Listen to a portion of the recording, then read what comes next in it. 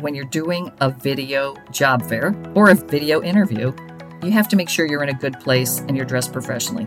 There was a woman I was talking with on a video conference interview at a job fair. All of a sudden I hear some bird chirping and she goes, "Oh, that's just my parrot." And I'm like, "Oh, that's nice." And then the parrot flew and was on her shoulder. And so for the rest of the call, I just kind of looked at the bird. I was directing conversation to her, of course, but it was kind of distracting. So if she was really, truly looking for a quality conversation, she should have secured her bird. Welcome to Security Cleared Jobs, Who's Hiring and How, the podcast for cleared professionals looking for new opportunities and career advice. We go behind the scenes with recruiters and hiring managers from leading cleared employers to uncover the information you need to make a smart career move. Get ready for insights from this week's guest and your hosts, Kathleen Smith and Rachel Bozeman. Welcome, everyone. This is Kathleen, and I'm happy to be here with you. And hello to my co-host, the most wonderful Rachel. Well, hello, Kathleen, and hello, all of you lovely folks out there. This is going to be an amazing show, so be ready. Today, our guest is Molly O'Boyle, Talent Acquisitions Project Manager at OBXtek. Hey, Molly. Hi there, ladies. How's everything tonight? Great. Fantastic. Now, Molly, we're just going to get right into it. So I want to talk to you a little bit about your title and a little bit about your day job. So we know your title says Project Manager, but yet you also get to play in the world of recruiting. I think primarily kind of in that in-person job fair. What's the deal, my friend? What's going on there? Rachel, thank you for asking. I did start in recruiting. I started as a part-time recruiter. I guess I was here 3 years or so, and we won a very large contract. And I was looking at that point to get into more full-time work with the company. And it just so happened I ended up working on helping that transition team for this particular program, which has about 140 people.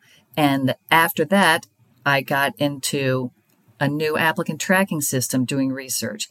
And it started that I was doing less and less recruiting and more towards the project side of things. So all of a sudden people are saying, "Oh, that's something Molly can do. Let's give that to Molly to do. Let's just do it that way." And I'm thinking, that's okay. I mean, it actually keeps things really hopping. You know, I don't have many days that are the same. Plus, I get to talk a lot still. I like to talk. Being a recruiter, you like to talk. And when it comes to the job fair thing, that's under my umbrella too. So I do the scheduling of job fairs and making sure that we keep our budget in line. I also do staffing for the job fairs, making sure everybody has an opportunity to go. So I'm kind of like a coordinator. I like to be in a place where I get people places. That's always kind of been what I've done career-wise.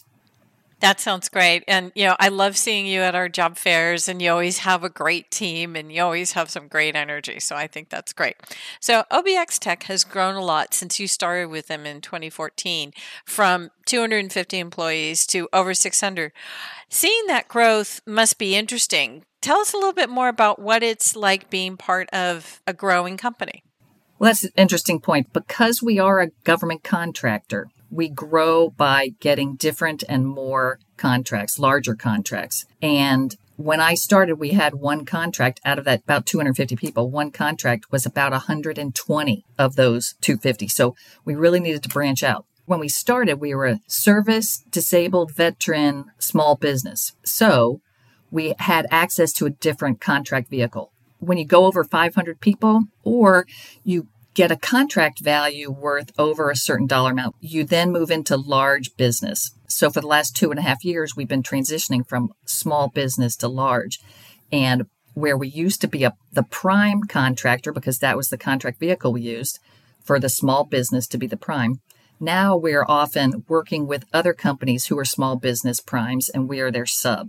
So things have changed a lot. We've got a whole lot more infrastructure at our headquarters in McLean, Virginia. We've got a whole lot more people handling HR, more people in accounting. So the back office has grown quite a bit also. And in that time, our business model has changed where we now have centers of excellence where we all just used to, everybody was everything. Now we have broken it out into different groups and we have specialists that run each of those. So it's definitely been a growing opportunity for everybody in the company. Now, I need to ask you, where did the name OBXtek come from? The Outer Banks of North Carolina, the abbreviation is OBX.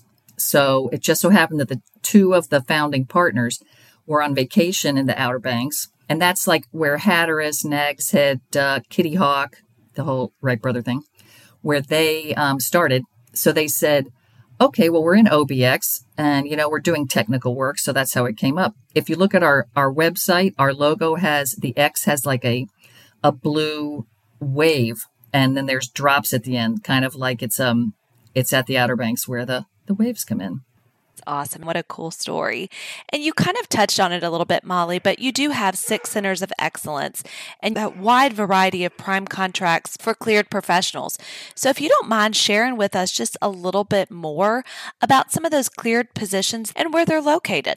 Sure. We actually have contracts all over the country. A majority are in the Washington, D.C. area, but we have a fair number of cleared positions at Hurlburt Air Force Base, Duke Field.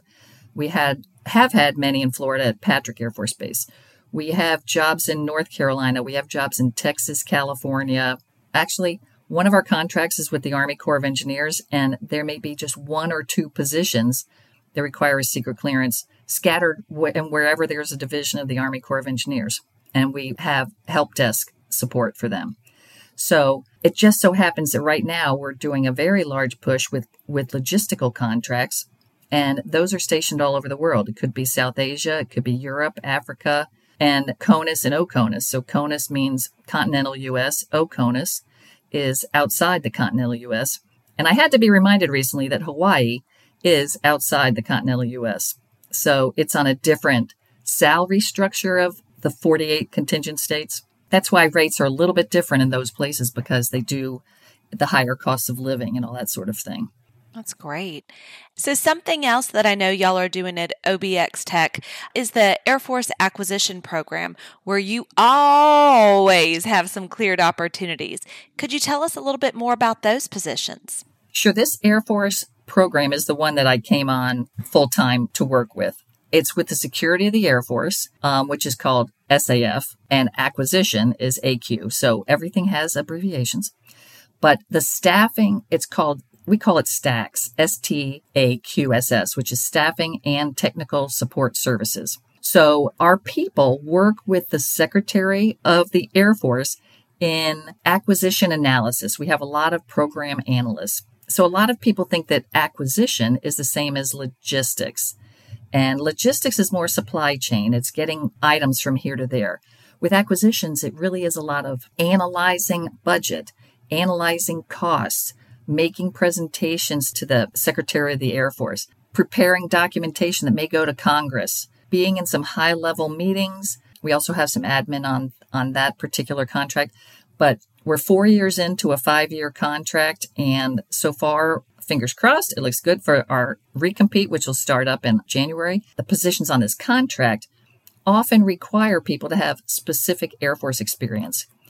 I just was speaking with the deputy program manager just today about this, and he said certain groups truly want Air Force experience.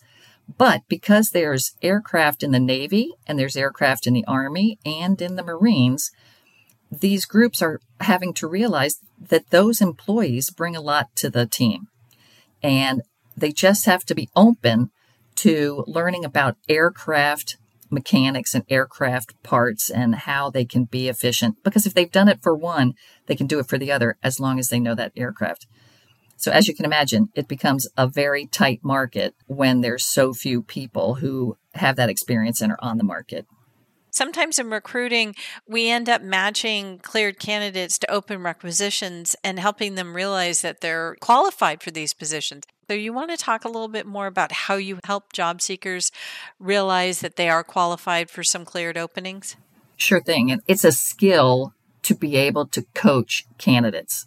Now, we work an awful lot with transition, the TAP offices, transition assistance programs at different bases. It also is called like family services, depending on what base. Working with people who are transitioning out of the service. So we may have a 10-year person who's transitioning. In fact, the deputy PM I just mentioned, his first job out of the Air Force, he transitioned to work for us, and now he's been promoted. We also have executive level people who have been very big in the acquisition space for whatever group. They need to realize what they're capable of. So there's an awful lot of coaching that goes on with candidates. And you mentioned, like, let's say we meet somebody who has skills and we know they would fit in that program, but we don't have an opening quite yet. We do work with the program managers to get to know who these candidates are, because we want to make sure that they remember we are not one of the big four, the big five, but we are a small company where people can feel like they're a bigger part. They can walk down the hall when they come to headquarters and meet the whole C-level people, the president, the COO, the CFO. We don't have multiple layers involved. So we try to bring that differentiation to candidates who are coming out. And hopefully we can meet their salary requests. And, again, a lot of it is coaching. So we want to make sure that the qualified people stick with us. So you had a really nice quote from earlier when you said management has figured out during the pandemic that people will get the job done even if they don't see them every day. Let's talk a little bit more about your remote opportunities and how OBXtek is managing that process. Interesting question, because during the pandemic, we've all had to learn something. We've had to learn how to adapt. We've learned how to be flexible. Now that things are coming out, as I've said this for quite a while during the pandemic, the government has a lot of real estate and they don't necessarily want it remaining empty. They want to see people. However, people have been getting the job done remotely. Certain clearances, not a possibility at all. They need to be in a top level SCIF where that's the only place where that work can be done. So as we've been transitioning through the last 2.5 years, we've been working with our customers. Can these people work at home? How much time do they need to be in face-to-face, in person with the customer? It has gone from 100% remote on a number of our DoD contracts to, 2 days in the office, 3 days remote. Well, as you might be aware, Rachel and Kathleen, there's a lot of people who are like, sorry, I just want to work remote now. Well, I think people in the cleared community realize that it's going to be pretty rare that they will have a 100% remote position for long term. So we are prepping candidates by putting statements in our job descriptions. If the job is a hybrid where it's part at home and part at the office, if it's full time in the office, there's one of our help desk positions for Treasury, for example, 0 work from home. The entire pandemic, they have had to be on site. And filling those positions for a while was difficult. But for people who are qualified and who have the clearance and who want to work, we have been able to keep people employed the whole time and fully staffed on that particular program.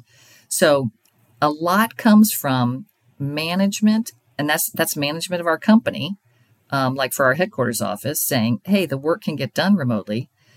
And then on top of that, we have to work with the management on our programs and the government, the contracting officers, the core, the contracting officer representative who wants to see people.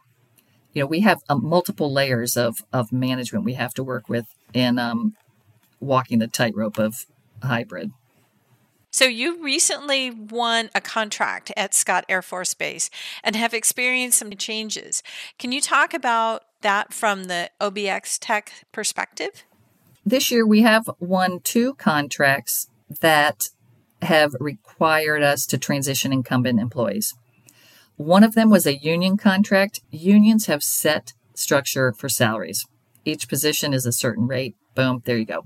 So we were able to transition people quite easily. And that was one of those special forces positions, contracts too. So it was great.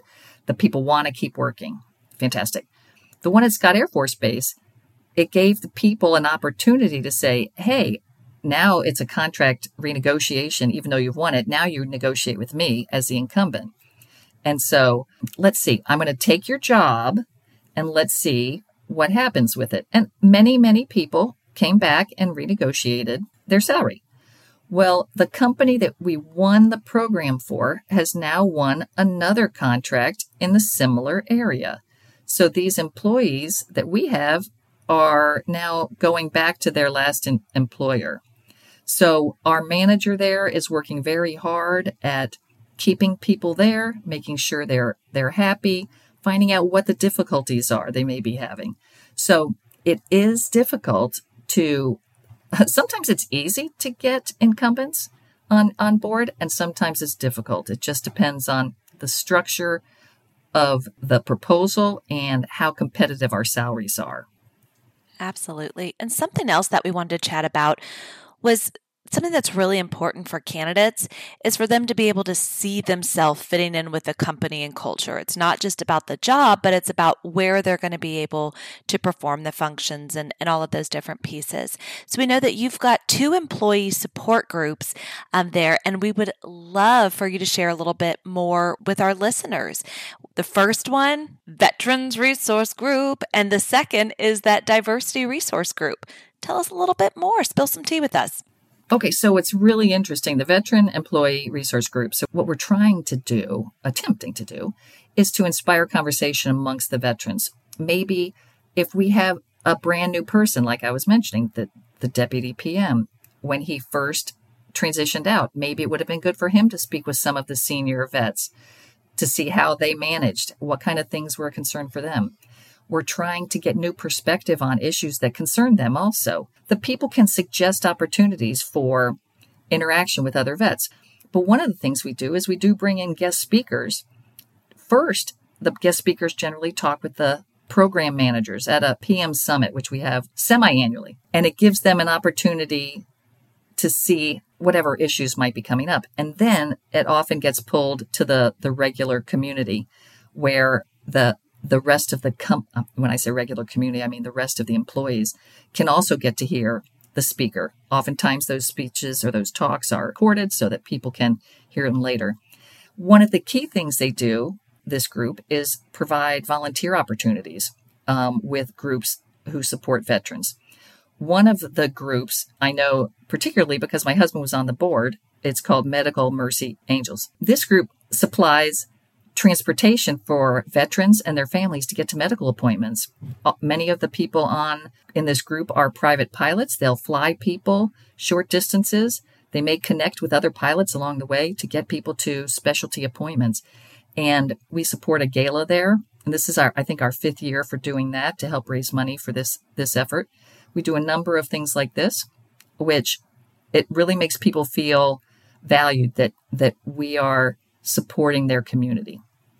So that's the HR one. The Diversity, Equity, and Inclusion Program, the DEI, really what we're offering here to employees is education and training from speakers.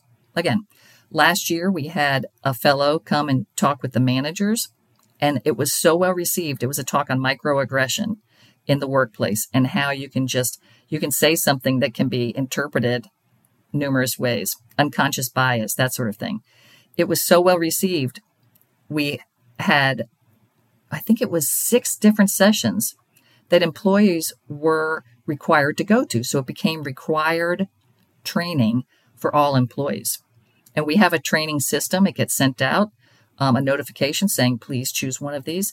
And again, it starts a conversation.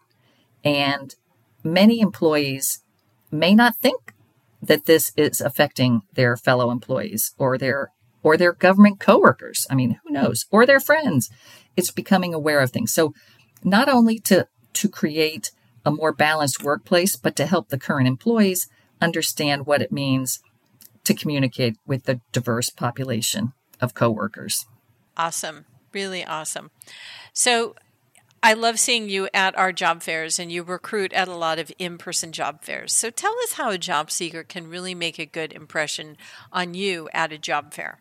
Kathleen, good question. One of the things that people have come to accept in the pandemic era is virtual job fairs. So there's 2 different types. You've got your virtual and you've got your in-person. When you're doing a video job fair or a video interview, you have to make sure you're in a good place and you're dressed professionally, obviously. I did mention this story recently. There was a woman I was talking with on a video conference interview at a job fair. All of a sudden, I hear some bird chirping, and she goes, "Oh, that's just my parrot." And I'm like, "Oh, that's nice." And then the parrot flew and was on her shoulder. And so for the rest of the call, I just kind of looked at the bird. I was directing conversation to her, of course, but it was kind of distracting. So if she was really, truly looking for a quality conversation with all of the people she had scheduled 10 minutes apart, she should have secured her bird. As far as in person, dressing professional does not mean shirt and tie anymore for gentlemen. It doesn't necessarily mean fancy dress clothes for women, but it does mean clean and appropriate for a business environment. In the era of QR codes, a lot of people aren't even bringing their resumes. They're scanning QR codes on a sign on each of the vendors' tables, and they can immediately go straight to the careers page. We have that now when we go to job fairs. Or they may have their resume by QR code, and we could just get it that way. It's a different world out there. But they have to be prepared to talk about the company and what they know. One of the last job fairs I did, I had a gentleman come up and said, I'm looking for this, this, and this. And I thought, fantastic. You looked at all of the information that was in the brochure. You looked at us online the night before, and you were able to talk with us about the types of positions we have open. And it becomes more of a dialogue and not talking to each other. You want them to ask questions as much as we ask questions. And a lot of times talking about salary doesn't even come into play at these job fairs. You want to make sure the skill sets are correct. So that is really a key. So Molly, between us girls, between us recruiters, let's talk about what we really like to talk about.